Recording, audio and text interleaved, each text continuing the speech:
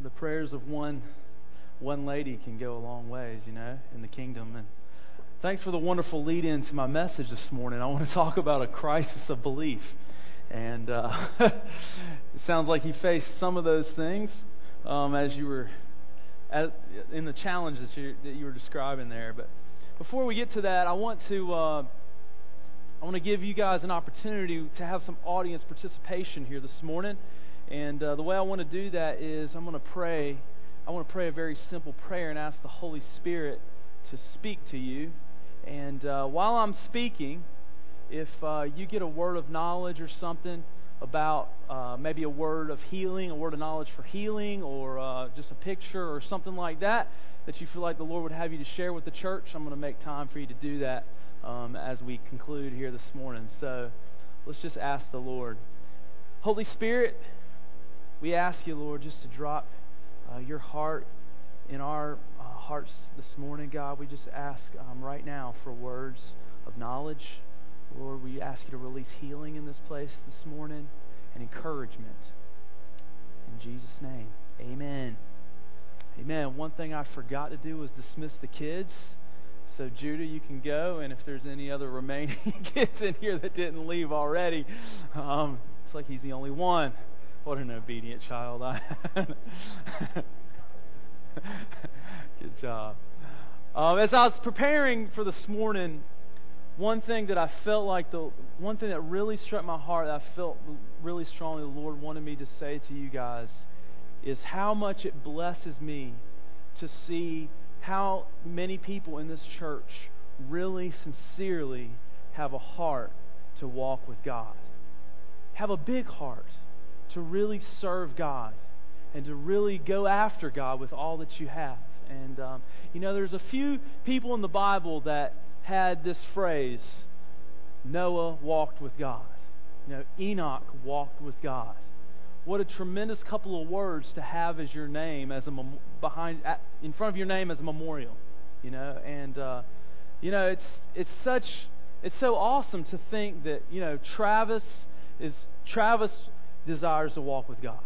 I know that about Travis. Eric desires to walk with God. Larry desires to walk with God. Elijah desires to walk with God. And that is just a tremendous thing. And I feel like it's such a blessing that honestly the Lord has given all of us. In the first service before worship, Stephen made a comment, kind of a comment about how grateful he was that the Lord chose to snatch him up by the hair and rescue him and bring him to a place in his life where he's at with the Lord. And I thought, well, that's a vivid way to think about it. But yeah, I am too, Lord. And so I want to say that first, and also I want to say that we have decisions to make regularly, obviously. And the interesting thing about the sovereignty of God is, and one thing that I haven't quite figured out that I continually wrestle with, is God is in control of all things. God knows everything, but yet He gives us a choice. He gives us a choice to choose which way we're going to go each and every day. And that's an interesting thing to consider. And I want to remind you of recently the decision that I feel like the Lord has set before us as individuals and as a church. And that is, for months we've heard messages on the kingdom of God and the reality of the supernatural world. In the past 3 weeks, we've heard messages about as you go, preach, and Jesus' mission statement of Luke 4:18. And, Byron really stressed that a preacher is not just someone who stands up here on Sunday or has an evangelistic crusade, but that you are a preacher. In other words, you carry with you a message to take that your neighbors need, that people need as you go. Not just as you go to Europe or as you go to Argentina. As I wanted to mention, Jim just got back from Argentina, so we want to hear from him next week about some of the cool things that God did there. I got a little preview the other day, but let me ruin it a little bit. But Jim was sharing with me that he has an opportunity to possibly reach one of the 2 completely unreached people groups in South America with the gospel. so he was pretty excited about that. And so we're gonna have to put that off till next week, but I want him to share a little bit about that with us.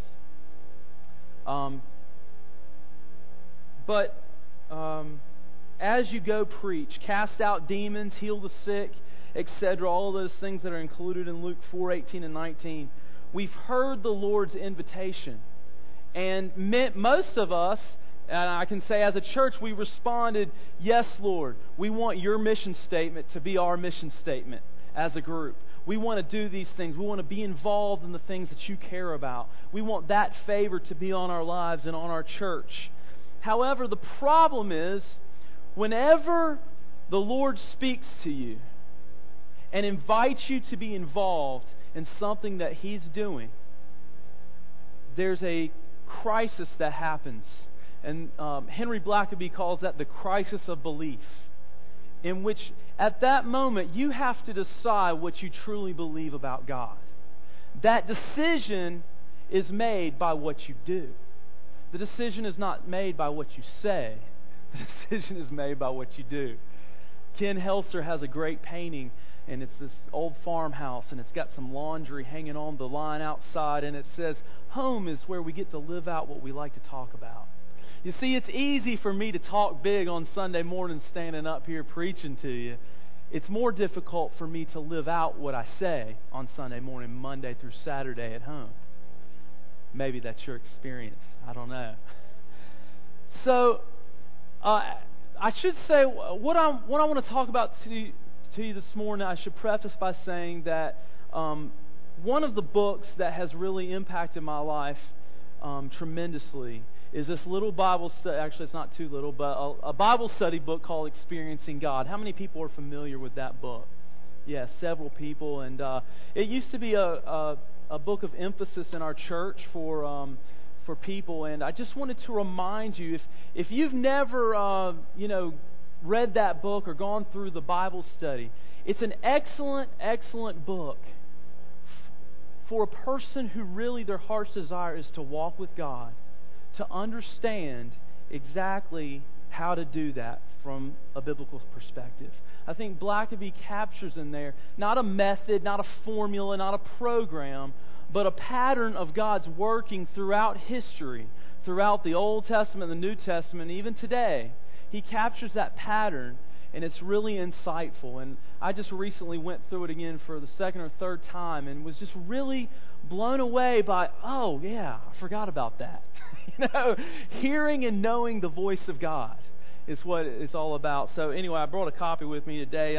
I'm not trying to advertise this. He's making no money off of me, but, or I should say I'm making no money off of him. But this is the Bible study book. He's got a painting of Moses on the front, and I would highly recommend you taking a look at that. And some of the things that you'll hear me quote Blackaby quite often in what I want to say here this morning, because I feel like his heart is really insightful in all of this.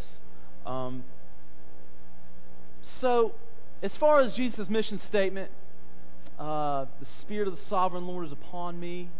He's anointed me to preach the gospel to the poor, to set free the downtrodden, proclaim the favorable year of the Lord, to open the blind eyes, all those things that are included there. Like I said, it's something that I feel like we all have a heart to do, but when the rubber meets the road, so to speak, what will our actions say about what we truly believe about God and all of this? I guess first of all, I need to ask is, do you believe that God is truly speaking to us through these messages that especially Byron has preached over the past couple of weeks? I've never known Byron to be such a fiery evangelistic preacher as he's been the past couple of weeks, and personally I think that's a sign that it's really the Lord. He's been quite animated and excited about what he's been saying, and I do really feel like the Lord is preparing us for something here. So the question is, how will we respond? How will we respond to this challenge, to this crisis, if you will? I was looking up the word crisis in the dictionary, in the modern dictionary, and it defines it as an unstable or uncertain time or state of affairs, the outcome of which will have a major impact the turning point for better or worse in a hectic situation. Can anybody relate with that? Anybody ever have hectic situations? Uncertain times? Of course. So in addition, I ask you, what is your crisis of belief today? Are there things in your life that you're facing that, you've got a decision to make? What do I truly believe about God? Blackaby says about the word crisis that it comes from a word that means decision. The same Greek word is often translated judgment. The crisis of belief is a turning point where you must make a decision. You must decide what you believe about God. How you respond at this turning point will determine whether you go on to be involved with God in something that is God's size, that only He can do, or whether you will continue to go your own way and miss what God has purposed for your life. This is not a one-time experience. It's a daily experience. I think that's what Jesus said when He said, take up your cross daily. That's what this is. How you live your life is a testimony of what you believe about God. How you live your life is a testimony of what you believe about God. Byron used a passage from the end of the book of Mark where Jesus, gives the Great Commission. And Jesus has just risen to the dead in Mark chapter 16, verse 9.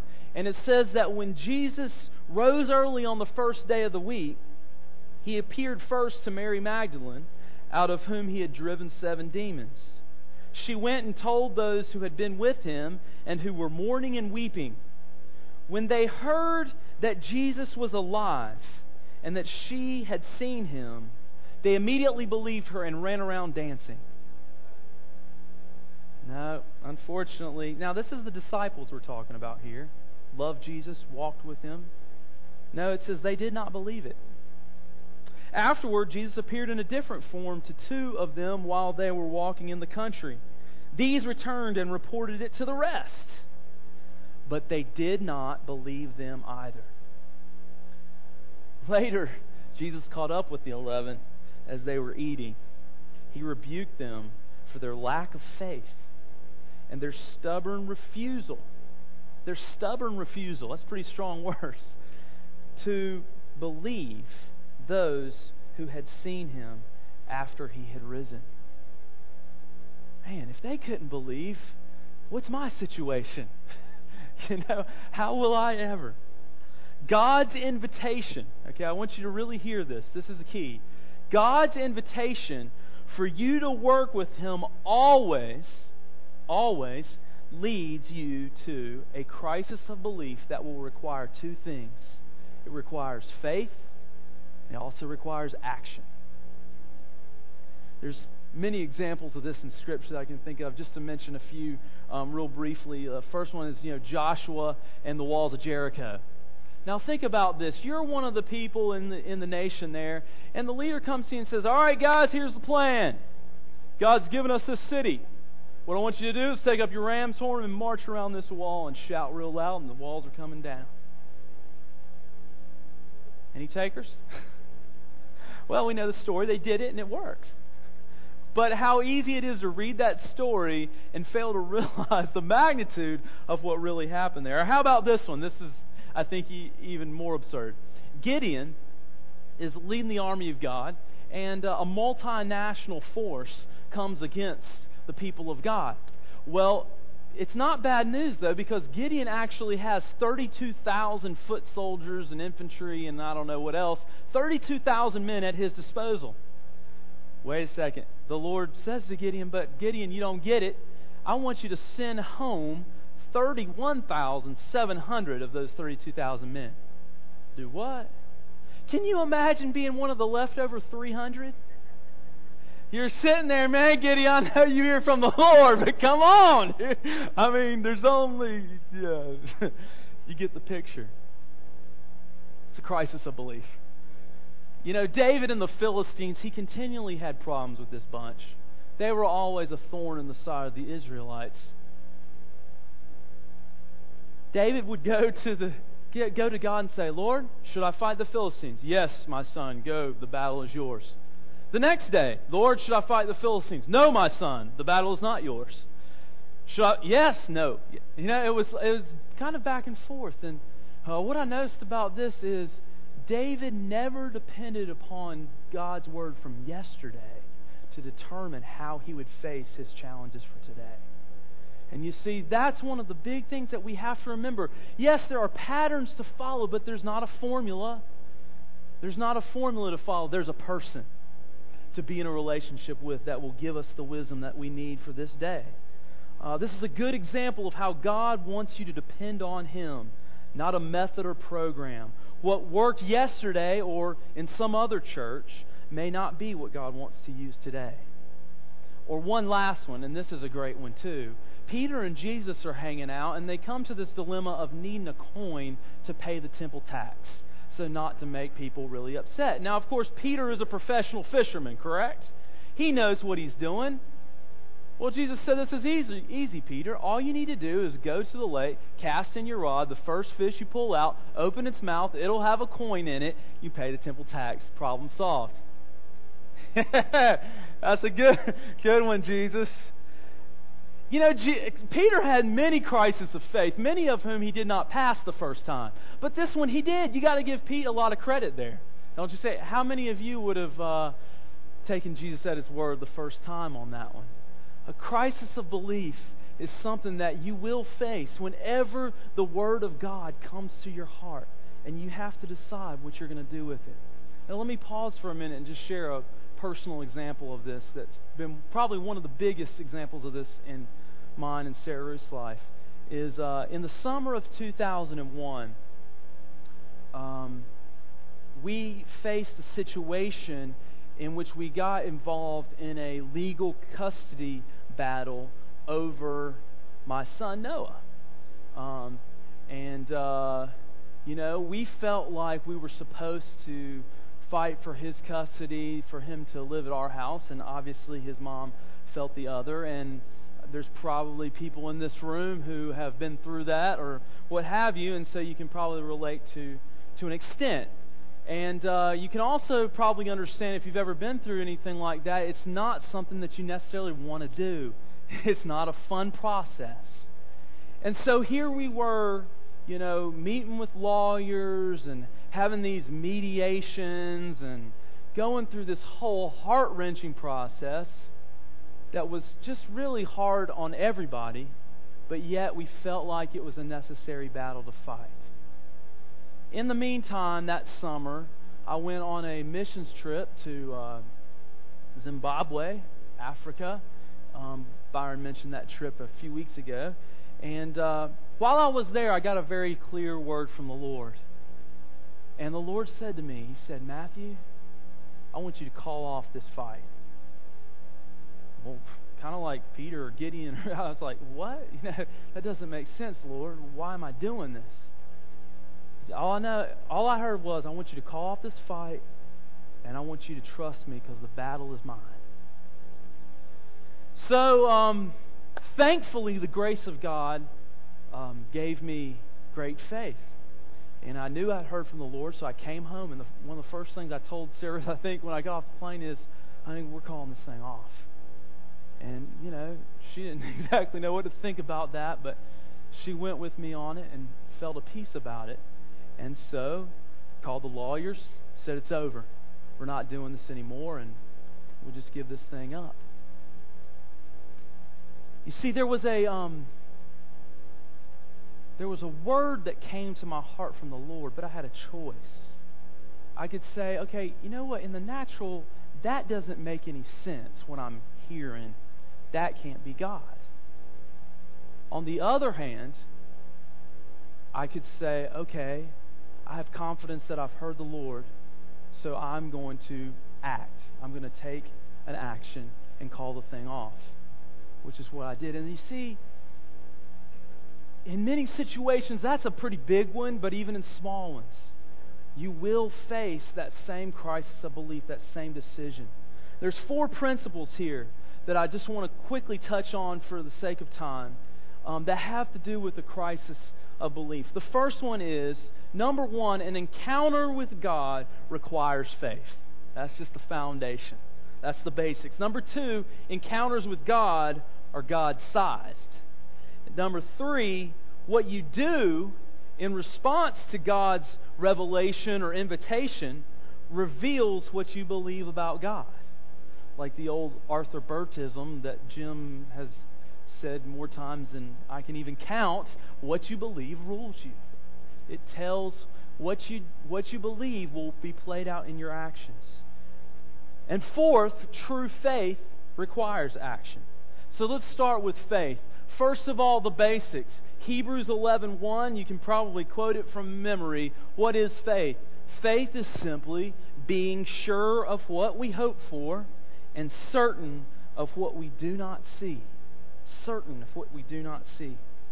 Faith is confidence that what God has promised or said will come to pass. If God said it, then it's so. Whether I can see it, feel it, hear it, taste it or not, it's so. Another verse, 2 Corinthians 5:7, we live by faith, not by sight. We live by faith, not by sight. So what is the opposite of faith? Sight. Or fear. Yes, because you're living by sight. That's the opposite of faith. I love what Paul said in 1 Corinthians. He said, my message and my preaching were not with wise and persuasive words, but with a demonstration of the Spirit's power, so that, what? Your faith might not rest on men's wisdom, but on God's power. So on what should we base our faith? God's power. On what should we not base our faith? Men's wisdom. How many people know when you're facing a crisis, it's easy to pick up the phone? Call your best friend, call your mama, call your pastor for that matter. Not that there's anything wrong with that.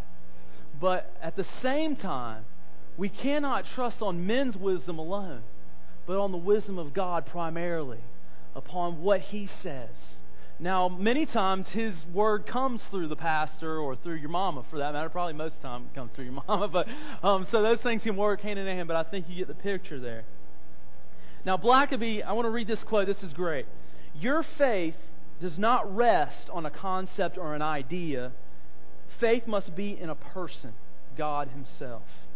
If you or someone else decides something would be nice to have happen, and then lead people to believe or have faith, you're in a dangerous position. Faith is only valid in God and what He says He is purposing to do. If the thing you expect to happen is from you and not God, then guess what? You must depend on what you can do. Before you call yourself or your family or your church to exercise faith, be sure you've heard a word from God. It's kind of frightening, isn't it? Yeah. So why is faith so important? Without faith, the Bible says it's what? It's impossible to please God. It's impossible. Because anyone that comes to Him must believe, one, that He exists, and that He, second, rewards those who earnestly seek Him. I think most of us have the first part down. We believe God exists, right? Most of us are here this morning. We believe God exists. However, the second is a little bit more tricky. How many of us sincerely believe, not just mentally, but in our hearts, we know that God rewards those who earnestly seek Him? So an encounter with God requires faith. Second, encounters with God are God-sized. Blackaby goes on here in this part and says, God is interested in people coming to know Him. That's what He's really interested in. And the only way people will know what God is like is when they see Him at work. They know His nature when they see His nature expressed in His activity. What our world, unfortunately, is often seeing many times in our day is a devoted, committed Christian serving God. But they're not seeing God necessarily. They comment on what we are doing. Well, there's a wonderful, dedicated, committed group of people committed to a good cause.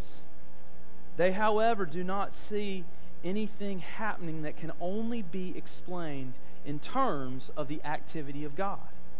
Why not? Because we're not attempting anything that only God can do many times. generally speaking. And here's the real key. When God's people and the world see something happen that only God can do, they come to know God. Isn't that a wonder? Isn't that what we're here for? You see, when braces fall off of the cripple, you know God's up to something. When someone who's been blind from birth, their eyes receive sight, the most heart of heart suddenly softens. This is a great example of that. Moses was camped with the Israelites on the border of the Red Sea, after they had left Egypt. And God said that in this whole process of them getting out of town and, parting the Red Sea and getting across it, He said that He would gain glory for Himself through all of this. And then on down in Exodus chapter 14, after the Israelites had crossed through the parted waters, and of course the Egyptian army came rushing in and were completely and utterly destroyed by God's hand through the water. It says that when the Israelites saw the great power of the Lord displayed against the Egyptians, the people feared the Lord and put their trust in Him. The people feared the Lord. So you see, the supernatural activity of God is not just, oh man, that's really cool, or wow, look at the power that God has. It's because people recognize that and respond to God's prompting. Another great example of this is King Nebuchadnezzar in the book of Daniel. And we probably all heard the story in Sunday school or in your children's Bibles and read it to our kids of Shadrach, Meshach, and Abednego, in the fiery furnace, and how, the king said, bow to this image. They refused, and so he cast them into the fiery furnace. And but they said to the king, before they were cast in, they said, the God we serve is able to save us from it, and He will rescue us from your hand. And I'm going to skip down a little bit. And then, to make a long story short, after they came out unscathed from this incredibly hot fire, this pagan, honestly, horrible, committed atrocities beyond Saddam Hussein, probably, King Nebuchadnezzar, from the same region exactly, the same place in the world, he said this. Okay, now, this is not King David here, having a party in the house of God. This is a pagan King Nebuchadnezzar. Praise be to the God of Shadrach, Meshach, and Abednego, who has sent His angel and rescued His servants. And skipping on down. Therefore I decree that the people of any nation or language who say anything against the God of Shadrach, Meshach, and Abednego be cut into pieces, and their houses be turned to piles of rubble. For no other God can save in this way. And then in the next chapter, this pagan king writes a royal decree to the entire nation. This is what he says. It is my pleasure to tell you about the miraculous signs and wonders that the Most High God has performed for me. How great are His signs, how mighty His wonders. It's amazing. How could that be? Again, Blackaby says, the world comes to know God when they see God's nature expressed through His activity. When God starts to work, He accomplishes something that only He can do. When God does that, both God's people and the world come to know Him in ways they have never known Him before. That is why God gives God-sized assignments to His people, because they're only things only He can do. Third, what you do in response to God's invitation reveals what you believe about God, regardless of what you say. Think about David and Goliath. Everybody told him not to do it. It's not a good idea, David. At least take this armor. At least take this sword. No, I serve a living God. That statement right there shows you what David believed about his God. He was living. God could do the impossible. On the other hand, consider the story of Sarah and Abraham. God had promised Abraham a seed, a physical son that would lead to him become the father of many nations. Yet Sarah's response was less than agreeable. No way, because why? She could only see what the physical realm showed her. She could not see the impossible. There's no way that I can bear a child in my old age. Sarah's belief about God was limited by her human reason. Here's the reality. Unbelief is very costly. Unbelief is very costly. Byron talked about the centurion and his faith. When he came to Jesus, he had a sick child. He said, I tell you what, Jesus, just speak the word. Say the word and he will be healed. And Jesus said of this, he said to the people following him, he's like, I've never seen such faith in all of Israel. This is incredible that he has this much faith. Fourth and last is true faith simply just requires action. James 2:26. As the body without the spirit is dead, so faith without deeds is also dead. When you face a crisis of belief, what you do demonstrates what you believe. Faith without action is dead. Now, all that I'm saying has to be taken in light of the awesome grace of God. We are not able to make these decisions without the faith of the Son of God, as I believe it's Galatians that says, the faith of the Son of God being released into us. And please understand, I'm not shouting my own praises here in this testimony of Sarah Ruth and mine's great spiritual status by any means. I want to testify simply by the grace of God that when we face a situation with our son, we were able to say, okay, Lord, we trust you. We called off the battle. We gave it to the Lord. Almost exactly 2 years from that date, in 2003, Noah's mom came and asked to meet with us. And we sat down in our living room. And to our complete surprise, she said, you know what?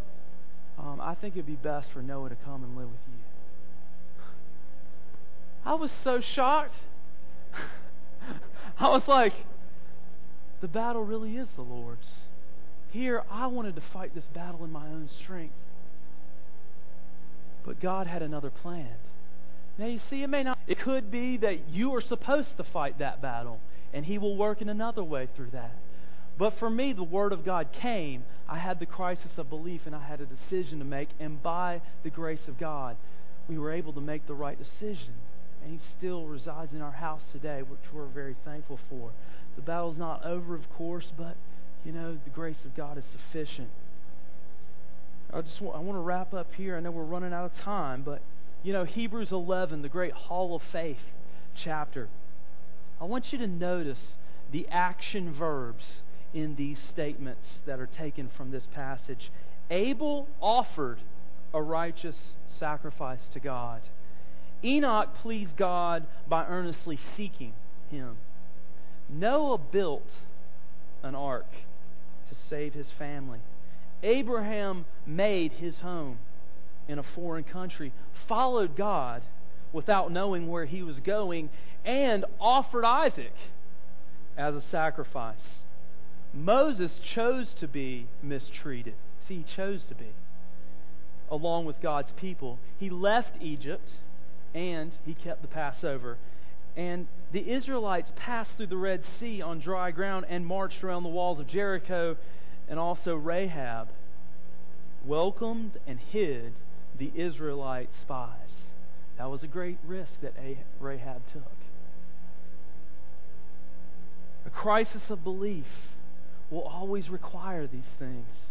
They'll always require, that first of all, that we have faith through the grace of God. That second, that we realize that this is only something God can do. This is God's size.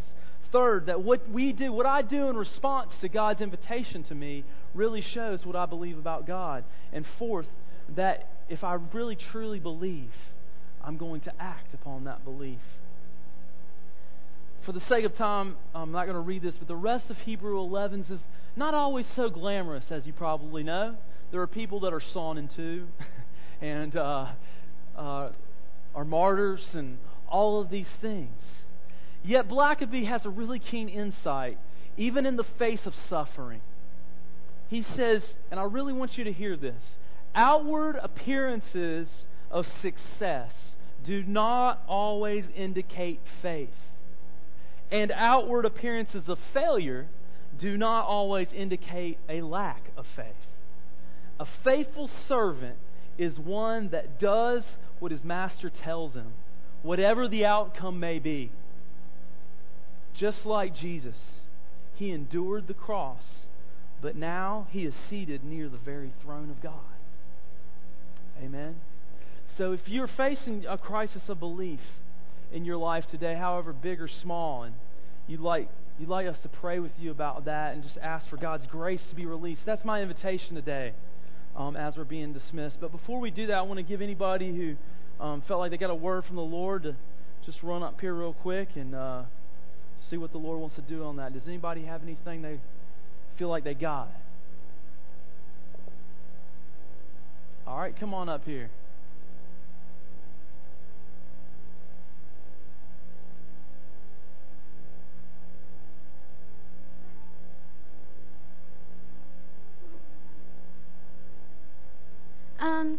I just feel like the Lord is saying that He wants to have fun with you.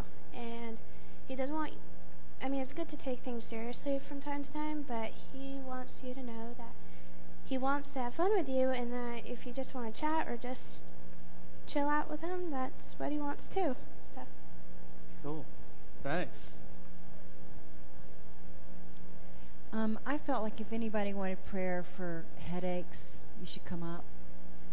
And also, one thing the Lord showed me this week was I felt that Larry and I were sort of getting under pressure of realizing we have limited skills, limited abilities, limited money, limited time. And I was feeling all oppressed. And I felt like the Lord was saying, that's little thinking, Ann. When you're thinking about those things, yes, that's true. Those are all true. But that's little. I want you to do big thinking. Because that's what I can do. That's good. Well, I like the fun word a lot. I receive that word. Ronald Reagan had an anecdote, and it goes like this. There were some scientists, and they wanted to study the effects of pessimism and optimism, so they took one 10-year-old kid and stuck him in a room with all the greatest toys in the world, and the kid walks in there and goes, man, I don't see anything good in here. Where's the real toys, And they stuck another kid in another room with a pile of horse manure, and he walks in there and looks around and he says, you can't fool me. I know there's a pony around here somewhere. And the reason why I tell you that is because the truth is, most of us are running into piles of horse manure most of the time. And yesterday I was driving out towards China Grove. I was going to cut some firewood, and I had Brett Linker's truck. And I stopped at the Atwell One Stop and jumped out of my truck. I left the keys in the ignition, shut the door, went in and got my soda, came right back out. And, lo and behold, the doors were locked. And I said, oh, man, this is awful. This is the worst thing, So I'm going around looking at all the windows trying to get in, and there's nothing. And I call Brett. Brett's phone's off. I call Bunny. Bunny doesn't have any more keys. And so I called Amy. Amy's got 7 kids at home. She's got my 5 kids and the 2 Davis girls. And I'm like, I'm sorry, baby. You got to come get me. That's just all there is. I'm standing out here in the hot sun, and I got to figure this out.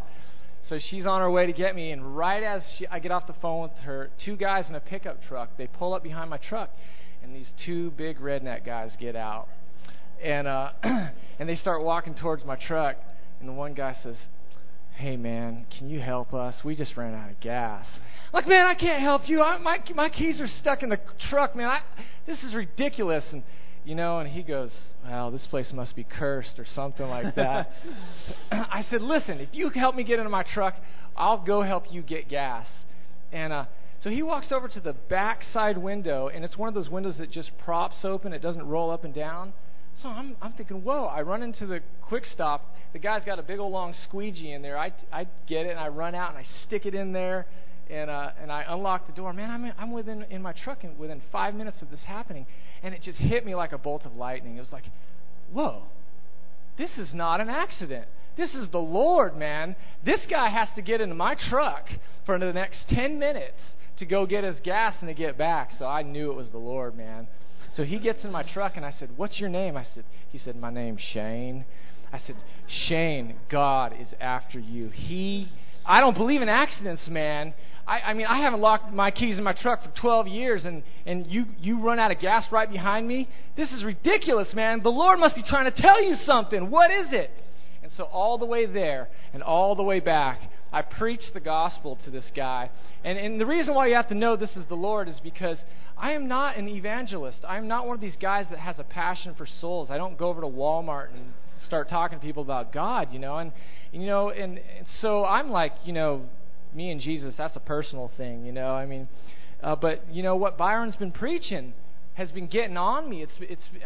I've been looking for things now where I was never looking for anything before. And it was like when that guy, there was my pile of horse manure, and instantly there was a miracle there. And because God set that up so that guy could have an encounter with him that he would have never had otherwise. If I had been just, boiled down with the inconvenience of everything. And isn't that the story of the Good Samaritan? All the church people walked by that guy because they were busy. They were on a schedule. They had places to go, people to see. And that's what God is asking us. He's like, be late.